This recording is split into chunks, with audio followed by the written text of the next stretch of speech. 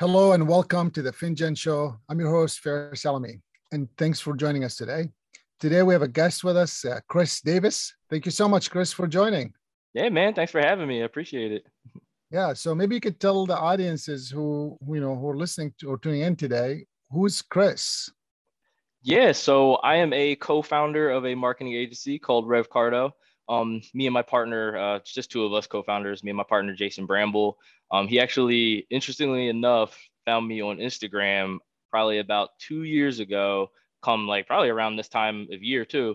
And I was just posting content. Like I started off just doing social media marketing and web design, stuff like that, just freelance. And I was just like cranking out content through the pandemic because there was nothing better to do. So he ended up coming across my TikTok and my Instagram videos and just, thank God he chose to reach out or whatever. And I was open to networking. So it just goes to show you how important networking is. So yeah, we got connected and, he pitched me on the idea. I was running like my own little agency at the time, but it was really nothing but just web design and development to a very light level. And, leads weren't really coming in because it's a super saturated market. So he, pitched me on an idea to start this kind of RevOps company that, did a little bit more than just one specific service where it would cover the entire funnel from top to bottom. And I've read it. I was like, this sounds like a really good idea. And yeah, we took the plunge. He left his job. I had already left my job a little bit before I started freelancing. So we were kind of just, out there just doing it, just making things happen. Wow, what a story, Chris. I mean, yeah. You meet on Instagram and then 2 years later, you guys doing cool things all over. This is awesome. Congratulations. Yeah, thanks, man. It's been a crazy ride. So I want to go back just for a second. Why did you do freelancing? What got you to want to do that? What were you doing before? Yeah, so I was actually working in different jobs after college. I never graduated, so I kind of just left college. Then was just looking for jobs. Ended up doing a bunch of retail. Did the Disney college program for a year, so that was really cool. Got me some good experience, just personal soft skills and stuff like that, just communication skills. And then after I came back, I was working at Comcast for a year. That was amazing, but I was a contractor, so it just was not paying the bills, and I had a lot of student loans. So after that, I ended up getting a job that was really high paying, but it sucked. So it was like the exact definition of a job, like not like nothing more, just a job. So I kind of just took that as an opportunity to, and to any entrepreneurs out there, people thinking, dive in entrepreneurship, make sure you plan your exit and don't just leave your job or just like purposely try to get fired without a plan.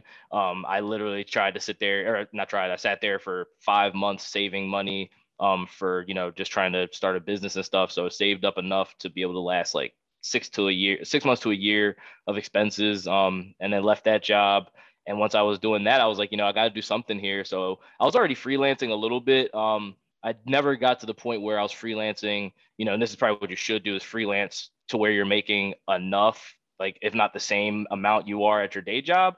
I didn't quite get to that point, but I was like, I have enough savings to survive. So I'm sure the business will start to go up. So yeah, once I left there, I just kept freelancing and just kept trying to get clients to help me out with referrals, and just trying to find my own leads. Wasn't going as well as I expected it to go. So that's where, after Jason hit me up about the agency, I was like super down for something that sounded a lot better, and having some help too. Kind of doing everything on your own is very tough. So I was trying to juggle a million things with no type of, strong network or anything. That's so cool. Thank you so much for sharing that. I mean, I know I'm asking sometimes, vulnerable questions, but I really feel that when we're open and sharing, more people could learn about the journey of entrepreneurship. And as you know, one of the goals is to bust these myths so that, you're all rich and you all started really well. The reality is we all struggle, and sometimes the struggle go on for a long time before someone could make that transition to feel more comfortable. But it's a journey that you take, and it's a beautiful journey. No, for sure. I'd agree 100%. So tell me a little bit more. So this entrepreneurship, as you were sharing a little bit of it, ups and downs, right? Sometimes the same moments, sometimes different moments. Oh yeah. Do you mind sharing with us maybe one of your down moments where you felt the world is ending, or you're in the bottom, or what's going to happen next? Yeah, probably a little bit to when we were kind of getting things rolling, everything's looking up, and we're, like I think that's the thing with entrepreneurship. Like things can look so good and be projected to look so good and forecasted, But at the end of the day, there's like uncontrollable things happen, and we're still learning. So I think like kind of, you know, once we started to pick things up and it looked like everything was going right, we had ended up, you know, losing a few clients due to, you know, different things. Either, you know, we weren't, you know, we were still learning. So maybe we weren't doing as great as the jobs we thought, or, you know, they just were cutting back because they didn't have enough things internally set. So we lost about like 2 or 3 clients at like, in like, it was like the same month too. And they were like one of our like main accounts. So we ended up, yeah, just losing a ton of revenue, that we had to somehow like get back. But so what we did was we basically just locked down and focused on sales, which I think one thing that separates us from a lot of other like entrepreneurs and companies is that me and my partner like will sell like till we pass out. Like we don't care. I'll sell anything. So we just focused on selling, me and him, and just both just refilled up our pipeline. And yeah, it just eventually started closing deals again. And then now we had it was cool because one thing people can't take from you is the knowledge that you gain through the process. So now knowing that we lost clients, we sat down, looked at data, found out what it was that might have caused it, at least as much as we could. And then now when we brought the new clients on, we took it very, you know, like these are our lifeblood. We're not going to, you know, take any time from these, and it's going to be our main focus. And then start solidifying more processes, better processes than before, to now hold the revenue going forward and get more revenue out of it from like referrals and things like that, and like just different programs. Love that, Chris. So one thing I always mention to entrepreneurs I work with is when you take it seriously, it's amazing what happens with the other people. And I know that you were joking before. It's just you know, it went from a side hustle to maybe a business, but you're still in this kind of like, well, no big deal. It'll make it work.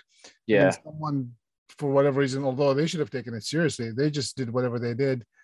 And it's really great news that you shared with us. And I think it's a great insights. It's up to you to do what happened to you. Whatever happens, your reactions and what you do with that information is up to you. No one else can tell you what to do with that. So exactly, that's powerful. Thank you so much for sharing. Chris, let's take a break. Just a short break, and we'll be right back. Thanks for being with us.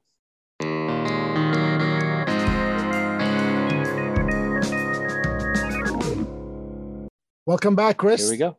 Hey. These days are kind of interesting. Take breaks on on Zoom. Right. It's a little Zoom break. Zoom break. So Chris, maybe you could share with us, one of your up moments where you felt like you're on top of the wall, this is going to be amazing, and you're like in control. Yeah, I would say when me and my partner, when we first started, we use seamless.ai, which is basically a sales enablement software that helps you get leads and things like that from LinkedIn and other sources, kind of like Zoom Info. So we were using them for a while when we first started, and successfully were able to, make them make a lot of money because we're giving it to our clients and we're selling a lot of it. So we originally joined something called the 7 Figures Club, which, you sell a certain amount with using the software, and we got an award and everything, which was cool. But then what happened actually, a few months ago, we actually got into the 8-Figure Club with them. And then I think it was just we don't get too much, at least in the beginning, we weren't getting too much PR and press and just recognition on accomplishments. So getting that was huge. They were helping us because it helped us get more business, because I was like, hey, we have this tool that, we helped all these other companies make millions of bucks with it. We can help you do the same. So, and they were kind of promoting it too. So it was really helpful for us. And I thought that it was just really big for us, just as, a milestone, something to celebrate. Because I think, as an entrepreneur, you kind of skip over all the little accomplishments you might, be achieving throughout the process. Yeah, for sure. Most time you only celebrate or talk to yourself only when you're down. Very rarely exactly. when something is going well, when you're like, oh, let's go have a celebration. Yeah. Mm-hmm. Well, Chris, what a journey. Congratulations. Sounds like a wonderful journey that you've been on, and it keeps going up, it seems like. So that's awesome. Yeah. Hopefully it keeps on going. Yeah. So just one other question about you and your partner. Are you guys in the same city? Do you live in different places? Yeah. So we're not too far from each other. So we're in Philadelphia. I am in Center City, which is just downtown Philadelphia. He lives in a further suburb, which is Allentown. So it's about an hour, maybe a little over an hour away. So not super far. We did have an office, and then we kind of sat and thought about it recently, maybe over the last few months. And we're kind of it wasn't a point in us paying for the office because it was in the city. And, you know, Jason would have to drive all the way down, spend a ton on gas, and then had to find parking or pay a ton for parking. So we were just like, this office doesn't make sense. So we ended up, you know, scratching the office. And now we're fully remote. And all of our contractors and employees are in different cities and stuff too. It's not like we're all based in Philly. So it just made more sense. Yeah, it's kind of interesting what COVID did to the office space. Exactly. Yeah. And there's a lot more to come. Yeah, for sure. I mean, you know, people who, as well as to legitimizing the people who are working from home, because a lot of times you'll discounted them as like, you know, you're not serious, but they are. Exactly. It's just, you know, they need an office. It made no business sense. So yeah, I used to have that same stigma when I worked at Comcast. We would have a lot of opportunities to work from home, and then I just always feel like a bum staying at home, or like I feel like people would think I'm lazy or something. When it's like, no, I'm still getting my job done. Yeah, I think actually people work more when they're at home, because I tell my wife all the time, I used to go to work, now I live at work. Yeah, so you can work it whenever you want. Chris, thank you so much for sharing that. One of the things I usually like to ask, looking back at your journey and you know, going back to the days that you started, you know, doing it as a side hustle. Yeah. And I know it's hard to imagine this because you are in a different place today. You have different connections, you have different knowledge, your brain is operating differently. What would you tell yourself back then, knowing what you know today, or someone that maybe just getting started? What would you be one of your insights that you would share with them? I would say, don't let yesterday ruin your today or tomorrow. I think a lot of times we waste a lot of time just regretting things or focusing on stuff that could have been done differently. Like, we make thousands of decisions in a day. Not all of the decisions you make are going to be the best decision, especially when you're doing something new. So you just have to accept that you're going to sometimes make a wrong decision, and it's okay. You know, now you know that same exact process for next time, and now you won't make that same decision. And now you can educate someone else before they even step into that decision. And that's when, you know, mentorship and those kind of things come in handy, and consulting. But yeah, I think I would just, really don't let yesterday be the main focus of what you're today or tomorrow. Like, you're not defined by a bad mistake. Love that, Chris. Thank you so much for sharing that. I've always mentioned to people, I am in the entrepreneurship practice world. We just and we just have to, you know, the only way to get better at it is just keep practicing, but you can't guarantee anything. You can only guarantee more practice. Yeah, I was gonna say, we're all, as an entrepreneur, you're never really done the journey. It continues to go. Chris, thanks a million. Have a great day. We appreciate you being here. Thanks, man. Yeah, I appreciate being on. Thanks. Thanks, everyone. This is the Finjan Show. I'm your host, Faris Alami. Till the next show, tune in. Have a good day.